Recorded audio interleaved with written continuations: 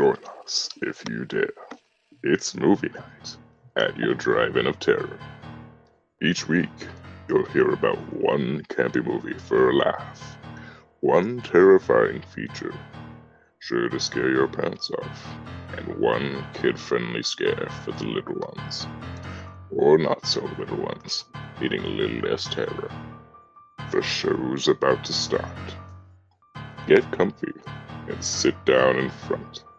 Oh, and one more thing. This episode contains spoilers. Consider yourself warned. Enjoy the show, if you're brave enough. Take it away, Shay.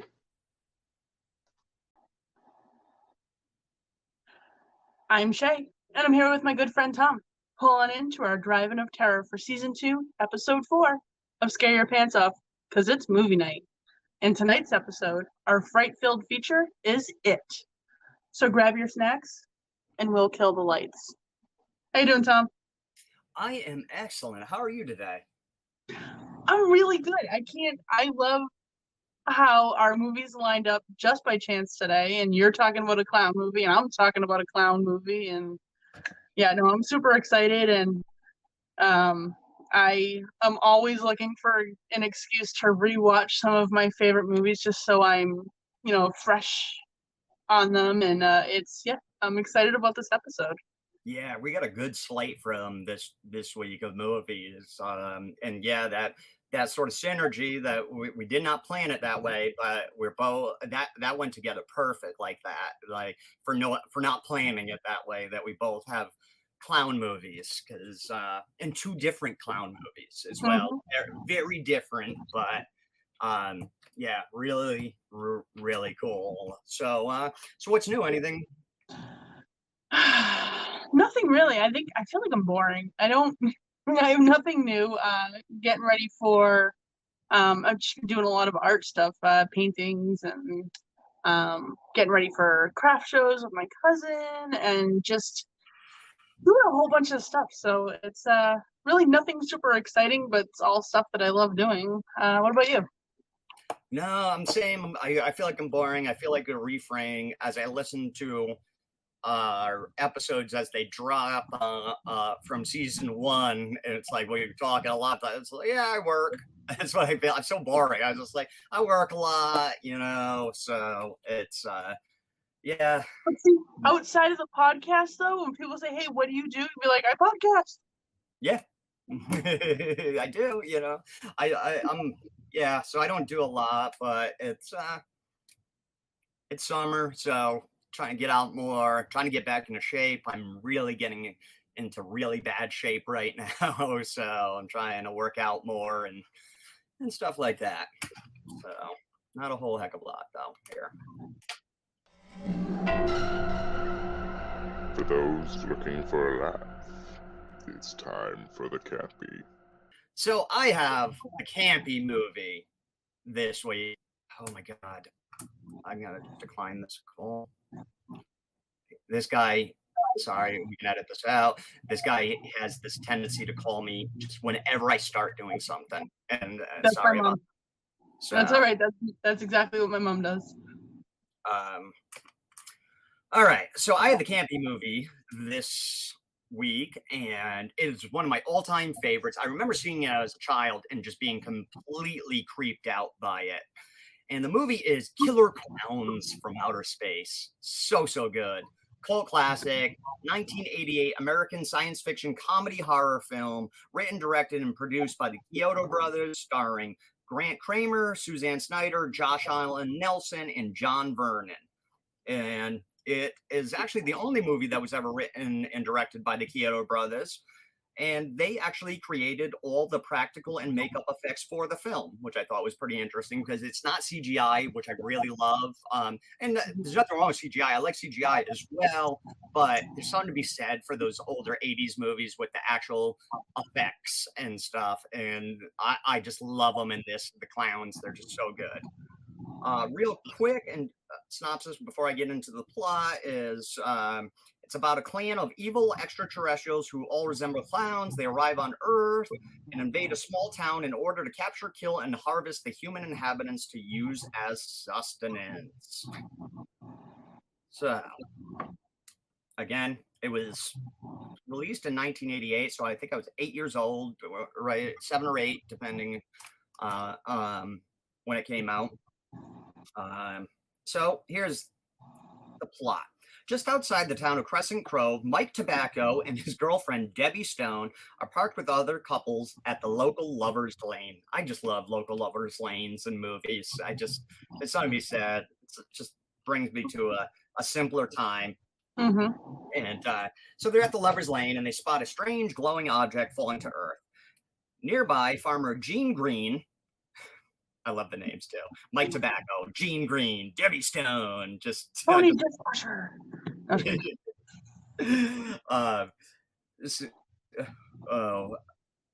Debbie Stone are parked with couples that love it. They see the strange glowing object falling to Earth. Nearby, farmer Gene Green, believing it to be Halley's Comet, ventures into the woods to find the impact site.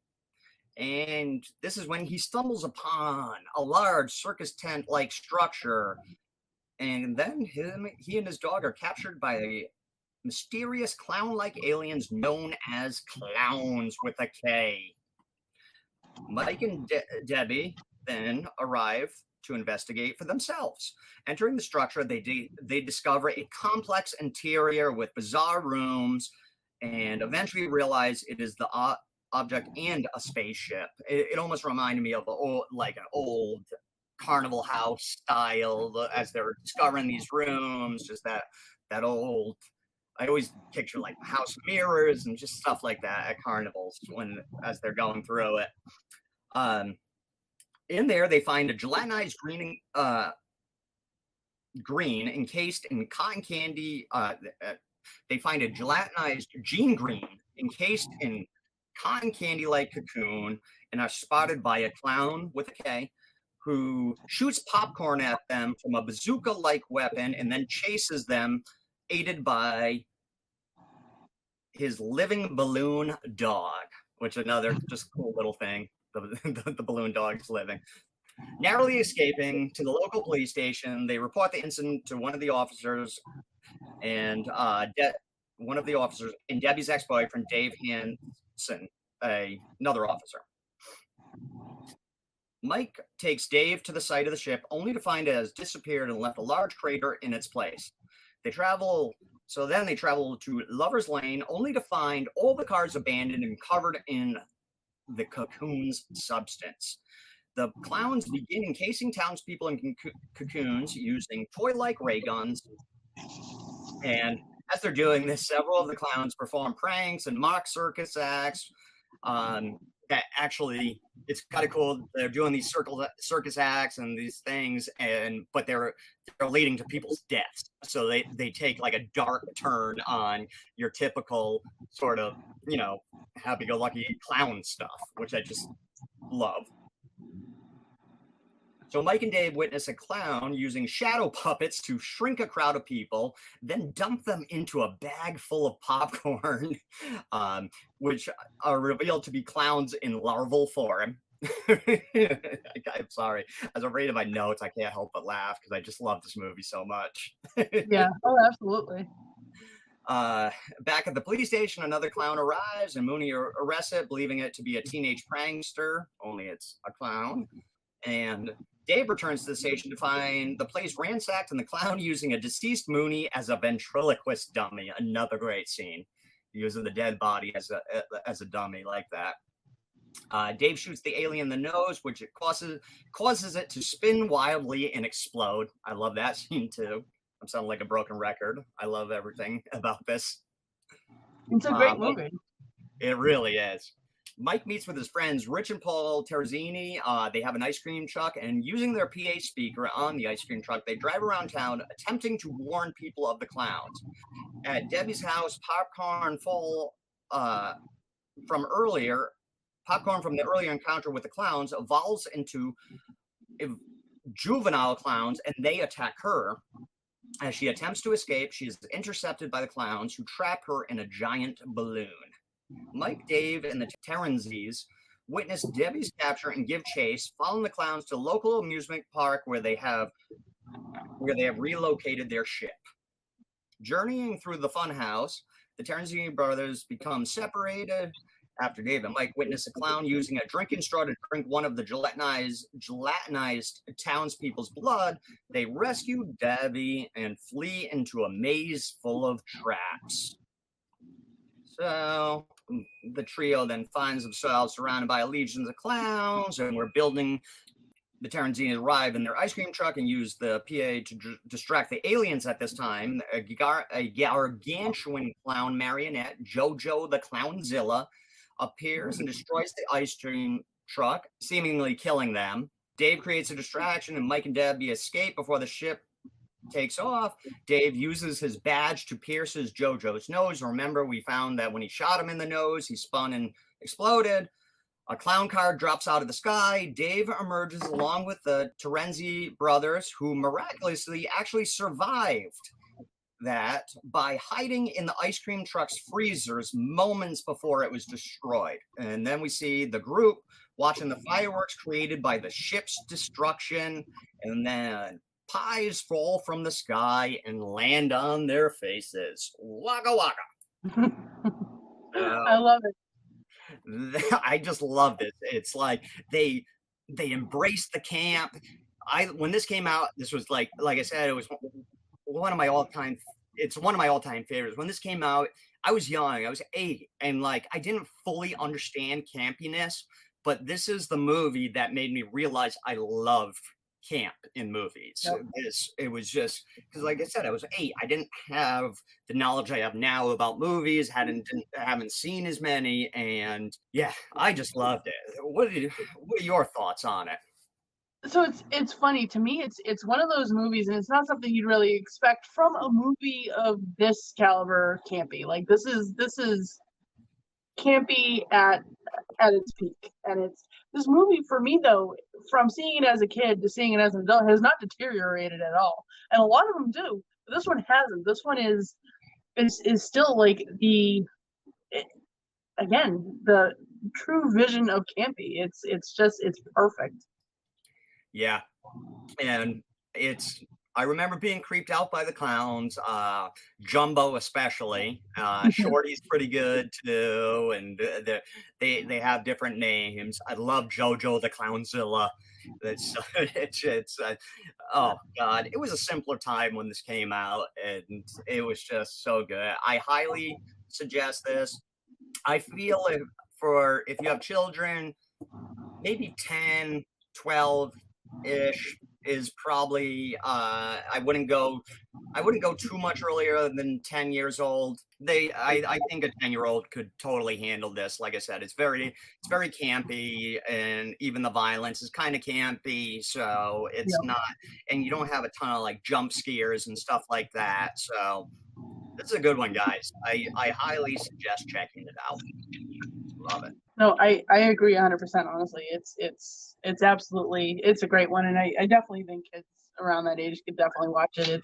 It's timeless, and it's kind of a rite of passage, really. I feel like it's into the campy world. Yes, agreed. All right. For those brave souls ready for a fright, it's time for the feature. All right, so I get to talk about it today, and if you know me and you've seen me in person, you will know that I have Pennywise and It stuff, Newbolt Street sign, and SS Georgie, and both Pennywises tattooed on my arm, and I'm fanatical. I'm drinking out of a Pennywise cup today. Not that you will probably see that, but I am absolutely drinking out of a Pennywise cup. I love it. Now, It is based on the 1986 Stephen King novel, It. It's so funny because I'm saying the title and I know the title, but it still doesn't feel like I'm saying the title because it's It. But there is a 1990 TV miniseries that came out when I was about 7, featuring Tim Curry as Pennywise. And then we go to 2017 when Bill Skarsgård picks up the role of Pennywise in the theatrical version, which is absolutely amazing. And it's a new life that I feel like the story absolutely deserved. the base of the story really stays the same between both movies. It follows the Losers Club. You have Richie, Bill, Beverly, Ben, Stanley, Mike, and Eddie. And as kids and as adults. And it's them as kids to start, and they're taking on a child-killing, fear-feeding, evil eater of worlds, who basically takes form as a terrifying clown for the most part. Like, that's his go-to thing to be. As kids, they take it on, and then they come back 27 years later as adults to finish what they started, because Pennywise is back again, and he's taking kids and killing them, and they vowed and they promised to come back as adults if they needed to, and they needed to. So the original live action debut was in 1990, and it aired as 2 episodes on TV. And I was about 7 years old, and it's funny because I look back and I can remember I lived in an apartment complex, and you knew which kids were watching it, because all of a sudden the woods around the playground became a lot scarier than they were. All of a sudden kids weren't going as close to the fence, and kids were a little more, you could absolutely tell which of us had the parents that were letting us watch it. And it was really fun to kind of see and talk about. I remember talking about it with my friends, and it was really cool even to think back on it as an adult. There were so many actors in this. You have really all around. You have Jonathan Brandis, James McAvoy, John Ritter, Jay Ryan, just so many people. Seth Green, Tim Reed, Bill Hader. If I name them all, I'm gonna need another hour. There's so many people in these movies, new and old, that are just absolutely astoundingly awesome and amazing. So I do want to specifically talk about, though, Jackson Robert Scott, who plays Georgie. And this kid is terrifying. This kid is the epitome of horror in a child, and he's terrifying. And he's in other movies. He's in a movie called Prodigy, which he's a little psycho. Woo, scary, like so good. He's just chilling, and there's scenes that he did that were so believable, and just he is amazing. But I digress. Again, I could do another whole episode just on him, but I won't. So in 2017 and 2019, Bill Skarsgård obviously took on Pennywise. So we have Tim Curry and we have Bill Skarsgård. Obviously, 2 very different people, and they played it 2 different ways. And the movies open up one of the first scenes in the movies that you see is the scene with Georgie, and Georgie's brother Bill makes him a boat. He sends him outside and play in the rain, and he puts his little boat in the little rain river that goes down to the storm drain. But in both cases, he can't keep up. He couldn't keep up in the book either. And then the boat goes down a sewer drain, and all of a sudden you hear that quote, "Hiya, Georgie." And that's it. You know what's about to happen. And if you love these movies like I love these movies, you have chills immediately, and you know who is there. And in both scenes, they're great. And Tim Curry has this gruff creepiness about him already, but he has like a gruff voice, and he's intimidating kind of the whole time. He's kind of sweet, but he never really leaves that creepy. When you first see Bill Skarsgård, you see that creepy initially, and then all of a sudden you just have this happy clown, and he has this like weird sweetness to his voice, and he really just kind of pulls you in, and he makes you want the pop popcorn, and he's so good at it. And at first I didn't want to see the Bill Skarsgård one because I love Tim Curry. Everybody who sees these movies knows Tim Curry is it, but obviously he couldn't do it. He had a stroke in 2012. He could no longer be Pennywise, much to my broken heart at the time. So I took it upon myself to watch Hemlock Grove. Now, Bill Skarsgård is in Hemlock Grove, and I felt like I needed to understand if this man is amazing enough to take on the role. Let me tell you, he is. And he's flawless, and he's perfect. And this Pennywise really is a lot closer to the book, and they just did such a great job. So now, as I said, Derry is falling victim to something that is taking children and killing them, and it's just this evil entity. And the Losers Club specifically is hit very hard when Georgie, who is actually Bill's brother, is one of the ones that is taken. Bill shoulders most of the blame for this in both movies, because again, he sent him outside to play with the boat and pretended to be sick so he didn't have to go with him. And that's awful. And that's just absolutely awful. Now, he takes a lot of forms. He's a werewolf. He's Bev's dad. He's a mummy. He's Ben's dad. He's just so many different things, and he really harbors on the fear.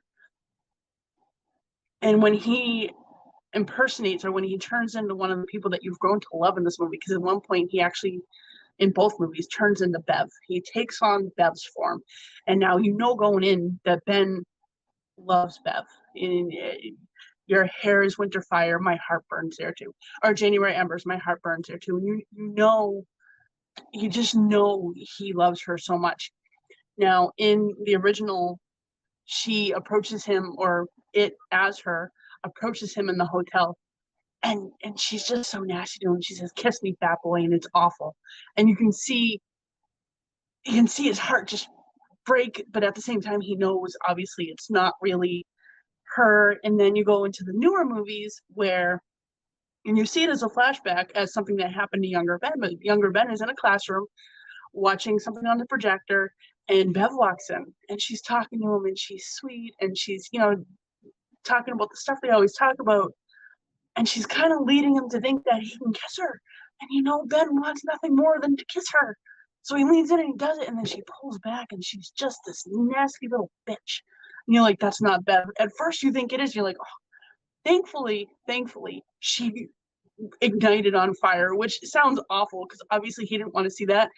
But it would almost be more heartbreaking if he didn't get to see that, because then that's just Bev being not Bev, and that's so rejecting him. Yeah, it's awful. Now, do you have preferences between the first and the original and the new ones?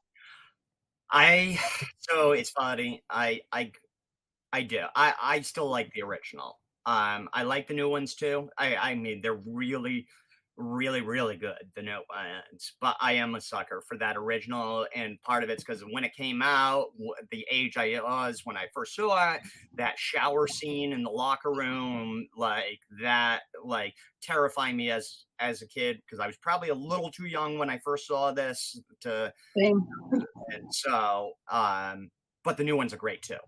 Yeah. How about you?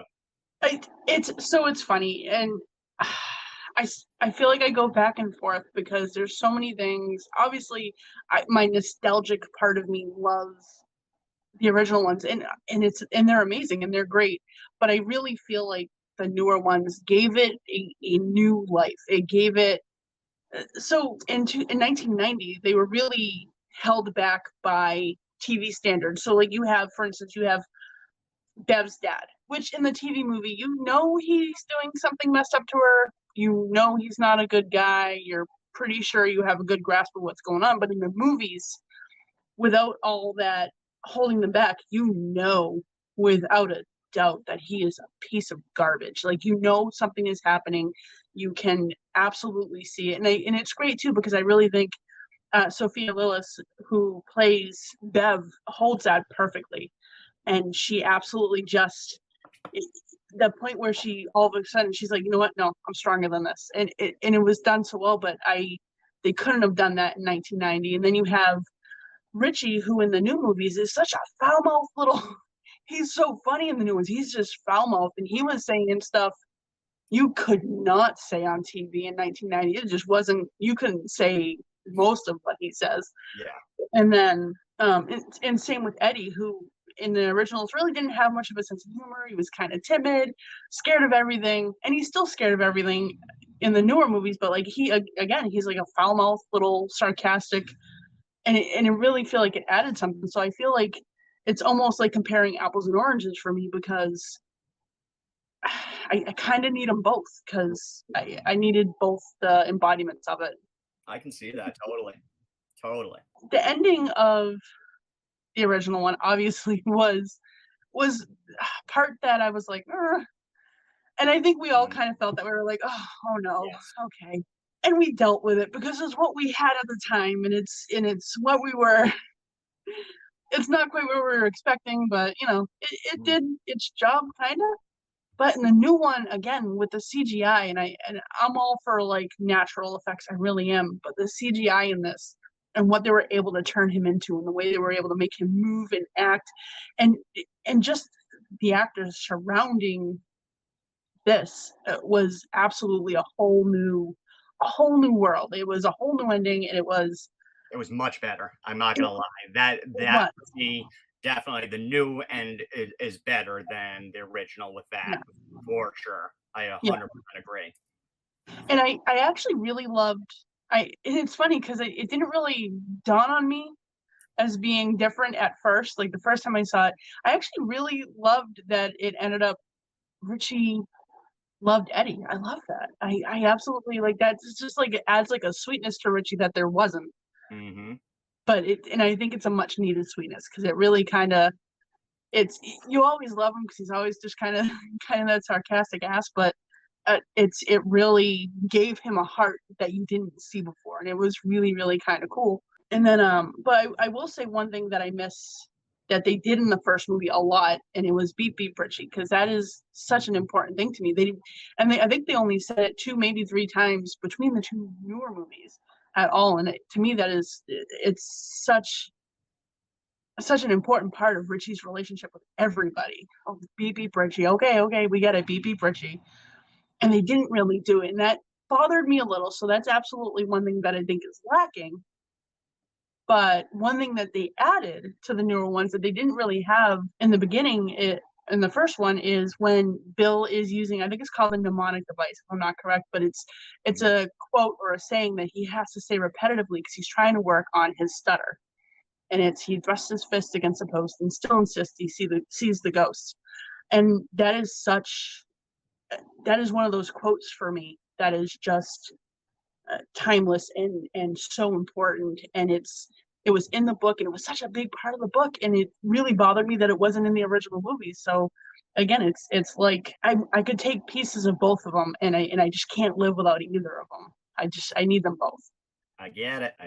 But and it's really that's really what I have, and it's funny because I went into the whole 2017 It ready to hate it, and I was never gonna like it, and never gonna talk about it, and it's awful, and I can't pick between the 2 of them. So I got all things being equal.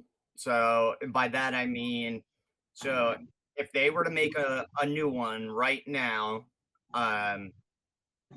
with the effects that they can do now and everything, and say they hadn't made one at all. So this is the first time that it is being made into a movie or a television show. Gun to your head, Tim Curry, Bill Skarsgård. Only one can play it. So basically, in this situation, Tim Curry is able to play it, right? Yes. In this situation, all things are equal. Tim Curry, Bill Skarsgård, either of them could play it. And they can do the effects, then the language and everything that they do now. Yes. Oh my God. I thought you were my friend. I've been holding this one back. Okay. All right. So it's funny with the kids. It's all newer kids. I would pick all the newer kids. Yep. I would pick some of the adults from the first one and some of the adults from the second one. But I don't know. So if anybody, again, if this ends up on the blooper reel, you will see my face, and this is actually me having a very hard time figuring this out. Very pained right now. Very pained having to make this decision. So I'm gonna say, I see. It's funny because like I look at both of these men, and I'm like, and they are so near and dear, like in my heart, and it's just, I feel like I'm gonna hurt one's feelings, and they don't give a crap what I think. Neither of them do. I know this.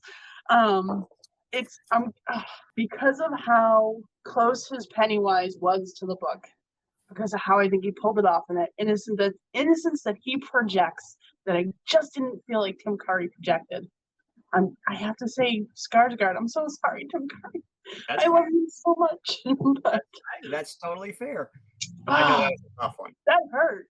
That was hard. My soul hurts. I thought we were better friends than that.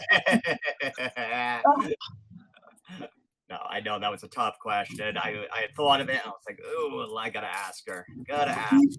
You would pick Curry, I'm assuming, right? I would. Okay. I would. Well, so then that's perfect because in one world we'll have Curry and the other world we'll have Skarsgård, so that's fine. And to just like to your point, Bill Skarsgård, excellent in it. Just for me, and I think it's also nostalgic feelings I'm having as well. And Tim Curry, who I've gotten to see in recent years and is in tough shape, it makes me want to see. Actually, he was doing. After the stroke, he was doing some cons for a while, but if you wanted his autograph, you had to submit it, and he would send it back to you later because he wouldn't sign it because he wasn't able to. So it took too long. So yeah, really, really sad because he was so good. And like I said, Bill Skarsgård, excellent. And it's not to say that's like gun to my head. I got to choose one. I'm going with Curry. So. Yeah, that was really hard. That was awful. I don't know. I got some beef with you now, though. That's fine. I'll get over it. I don't know. All right. So red balloons, 1 to 10. Red balloons. How many do you give? Now, as a whole or separate, however you want to do it. Okay. Yeah, because that's tough. All right. So, I think. Got you back. Yeah. This is tough for me. So if I were to do it, the original TV miniseries, I'm gonna go 8 and it would have been higher, but the spider at the end. That take it down for me. Even as a kid, I was like, that was not good. Now the two that have come out recently, I'm gonna have to say 8.5. Just because, even though I am a fan of real effects and stuff like that, like you were getting on in your descriptions and stuff, the CGI, everything, it was so good in this that for me it enhanced it in that much. So yeah, I'll say 8.5 on that. How about you? Okay, well, as a whole, I'm gonna say 10. 10 red balloons as a whole, but if I'm gonna break it down, I'm gonna go 1990s TV miniseries first. I'm gonna go right off the bat 9 out of 10 red balloons because it's Tim Curry was absolutely the base of my childhood fears, and he was phenomenal. And again, like I said, just remembering watching it and remembering picking up the kids that watched it because you all know who we were because we're scared of everything now. And it's I made my brother a toy boat, which my dad wasn't super happy about, and I tried to get him to look in Throne Range where we were going on walks, which again my dad wasn't super happy about. And as a parent, I get it, but that's amazing. So right, 9 out of 10 for Tim Curry's. I'm gonna go 10 out of 10 for Bill Skarsgård because he had the luxury of the effects and none of the holding back of being on TV and all of the glory of being in cinema. I give that one a 10. So like 9 and 10. And I like it too because Bill Skarsgård, and I didn't really thought about it. It had to be tough for him to pick up the mantle from such an iconic actor, but also make it his own without coming across as a Tim Curry ripoff. So I totally get it because he does a phenomenal job. He really does. And that's tough when you're picking it up after somebody is just so iconic in that role and everybody knows it. And he does a fantastic job. I love it. They were, no pun intended because he's a clown, but they were definitely very big shoes to step into, and he filled them, and he did so well. Fun fact, like kind of a behind the scenes thing, with Tim Curry, he took a lot of joy, and this is not shocking at all if you know anything about Tim Curry or you follow anything. He took great joy in tormenting the other actors on set while he was in costume, just from either staring at him or sneaking up on or whatever it was, and he had a lot of fun on set. One really cool thing about Bill Skarsgård's is he there was less of that because they actually kept him hidden from the kids at first. So they did not see him. And there's a scene where they're in the Neibolt house in the first one, and he kind of like folds himself out of a fridge. It's such a fucking cool scene. He folds himself out of a fridge and he starts going after them. And that is the first time that he saw them. So their reaction to seeing him is the first real reaction to seeing them. And at that part, he's over Eddie, and like Eddie's arm's broken, and he's tormenting Eddie, and he's doing the big wide open mouth thing, and he's drooling on Eddie so much. And that is drool. That is real 100% Bill Skarsgård saliva pouring all over this kid, and there's things you can read after, and in interviews you can see, and the kid absolutely acknowledged that he was spit on for That's amazing. the entirety. And yeah, it's so much fun to read about the behind the scenes stuff on both of them. So if you ever get a chance, Google it, check it out, and it's just, they're both two totally different experiences, but so funny and so great. Oh, great. So good. Love it. All right, I think that's all I got for it. So okay, well, I have the kids movie recommendation this week. For the little ones, it's time for the kids scare. Okay, this week, guys, I love this one. I mean, I love all of them that we pick films that we love, but this week, the one we're going to recommend for you and your kids, and I feel like it's a really good jumping off point for kids to get ease into horror, is the 1990 American natural horror comedy film titled Arachnophobia. Love this movie. Loved it. It was directed by Frank Marshall, which happened to be his directorial debut. His screenplay was Don Jacoby and Wesley Strick, and it starred Jeff Daniels and John Goodman. I love them both. This is early Jeff Daniels, sort of before he blew up after Dumb and Dumber. And John Goodman was just a TV actor, and so this was like the first time for me to see John Goodman outside of the Roseanne show or whatever, and he was so good. Just a quick synopsis for you, and this way you guys can decide whether or not this would be appropriate for your kids. If you decide it's not and you haven't seen it, still check it out. It's a lot of fun, a great film, and maybe in a few years you can introduce it to your kids if they are too young. I would say personally about 7, 8 years old would be okay for this. What do you think?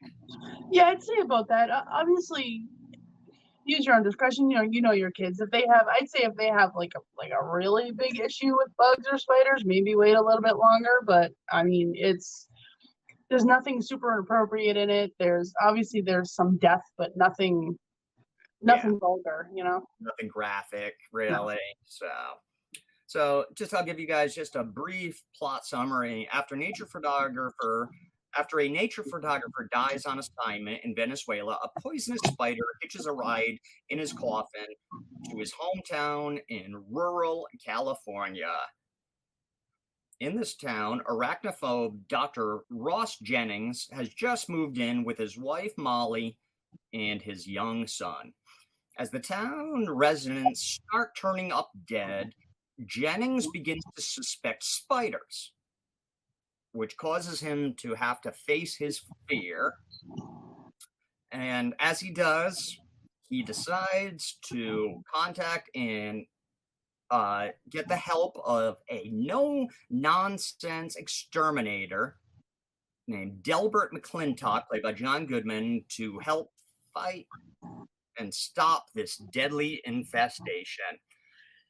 And yeah, guys, this is, like I said, real bare bones, but it's a lot of fun. John Goodman is so good in this, as that nonsense, sort of surly, funny, but in a weird way, weird exterminator, and he just does it so well. I love it.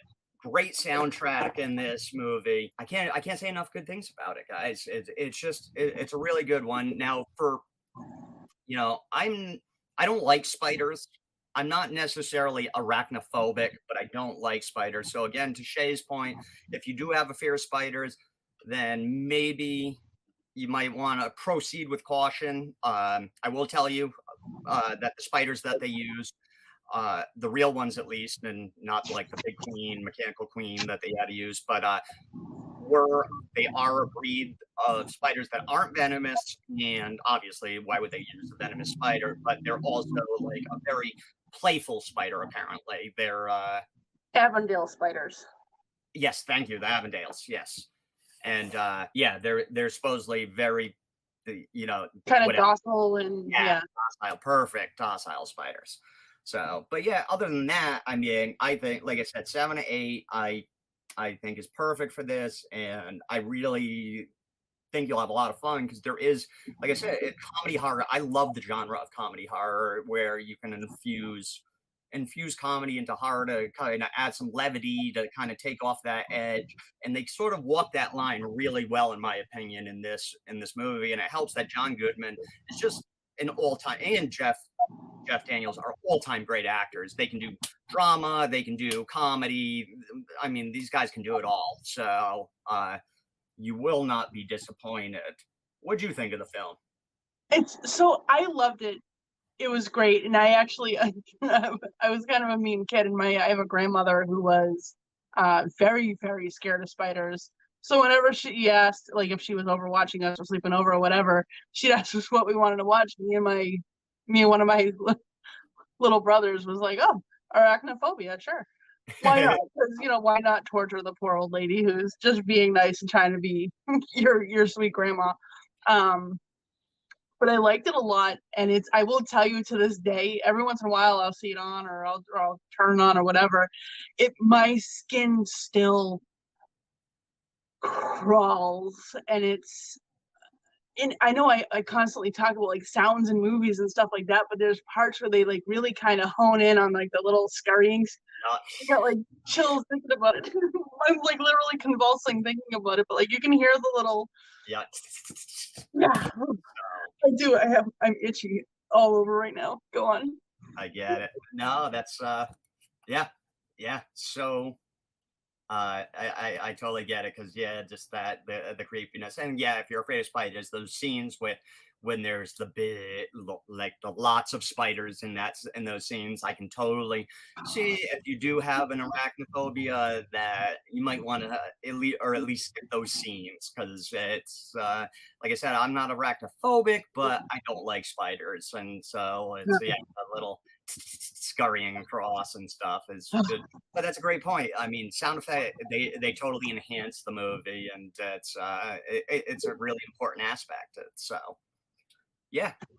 Didn't you we can edit this out. Did you want to tell your that's right. Yeah. Thank you. So as Shay is itching, it reminds me of a time. I used to act a little bit, or quite a bit actually. I used to be one of theater. I have a Bachelor of Fine Arts in theater performance, and in college we were doing a play called Suburbia, which is a movie as well with Parker Posey and Steve Zahn. Cool movie written by Eric Bogosian, great playwright. About these suburban kids, and basically the whole movie takes place at this like 7-Eleven or Quickie Mart type area in the parking lot or in the store. And in college, that's what it was. And the set, and it was an amazing set. We built basically a fully functioning 7-Eleven that you could walk through and get stuff off the account, out of the aisles, and we had cash registers. It was amazing. This bit and part of the set was like the parking lot where there was a dumpster and other stuff, and just as amazing. Like, if you saw this set, you'd be like, "Is this Broadway?" It was just, we had an amazing theater program, one of the best in the country, and one of the best on the East Coast as well. And so during rehearsals, one time we came in, and there is just this spider web, and it's over the whole set, coming from the ceiling where the lights are and everything, coming down over the 7-Eleven, over the dumpster. It is just covered. I've never seen a spider web this massive before. And obviously we're like, what is going on? This is freaky, blah, blah, blah. We call over because it's out of college. So we call over, they make a call over to the etymology department, and they send over some of the people majoring in etymology. It turns out it was actually some sort of rear spider, and they're wet, and they create this giant web and everything. So they were able to remove the spider successfully, and then we were able to get that clean it, get the web down and everything. But as Shay's even talking about it now, Yeah. I'm itching. So we're doing rehearsals later that night, and I have this scene where I come from off stage and I'm running, and I have to jump into the dumpster with a bag of weed because I'm being chased by the cops because I just bought weed. And so I jump through the side door, and I have to pop out the top, and I got the bag of weed for everybody, and I'm like, yeah, whatever. And so I don't realize it, but as I pop out, and because a big part of the spider web was above this dumpster going into it and stuff, I pop out. I'm just itching, but I'm saying my lines. I got the weed and everything, and I'm just itching all over, and just like, turning my head and all that.